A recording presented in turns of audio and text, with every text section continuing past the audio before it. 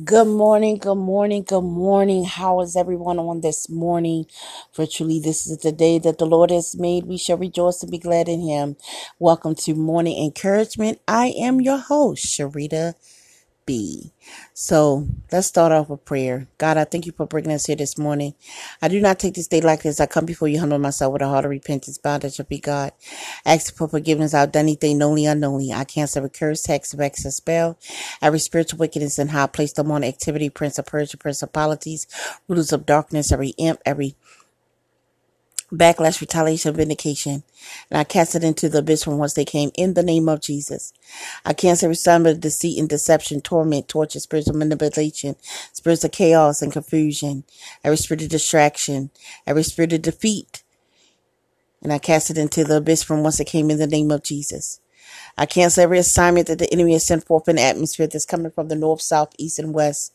The north, south, the southeast. And I send it back to the center on this morning. God, I pray for the sick and the shut in. I pray for those that are being quarantined. I pray for those that are in isolation and those that took it to voluntary quarantine. I pray for all the armed forces, men and women that are here in America and abroad. I pray for the nurses, doctors, all hospital staff, those that are doing their work, God, to help keep America's people healthy, safe, and protected. God, healthcare workers. I pray for those that are truckers. God, as they work constantly around the clock to make sure the markets and stores are stocked with food and produce and necessities for the American people and for those abroad.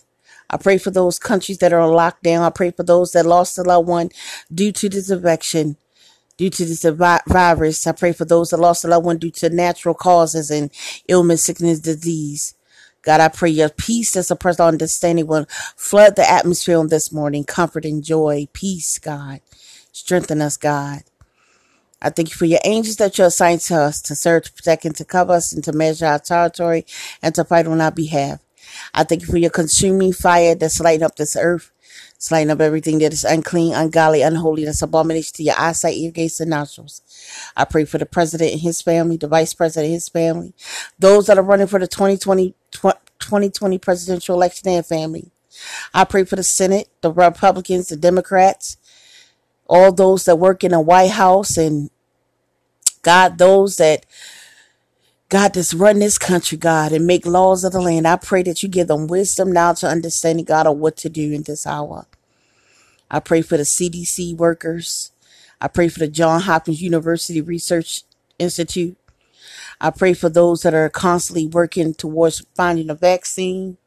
And I seal this prayer with the precious blood of Jesus Christ. In Jesus' name, amen. I want to encourage everyone to stay encouraged on this morning. Know that God loves you unconditionally. Know that God is with you. Trust Him, seek His face, and have faith in this hour. Remember, walk by faith and not by sight. For God is still God. In Jesus' name.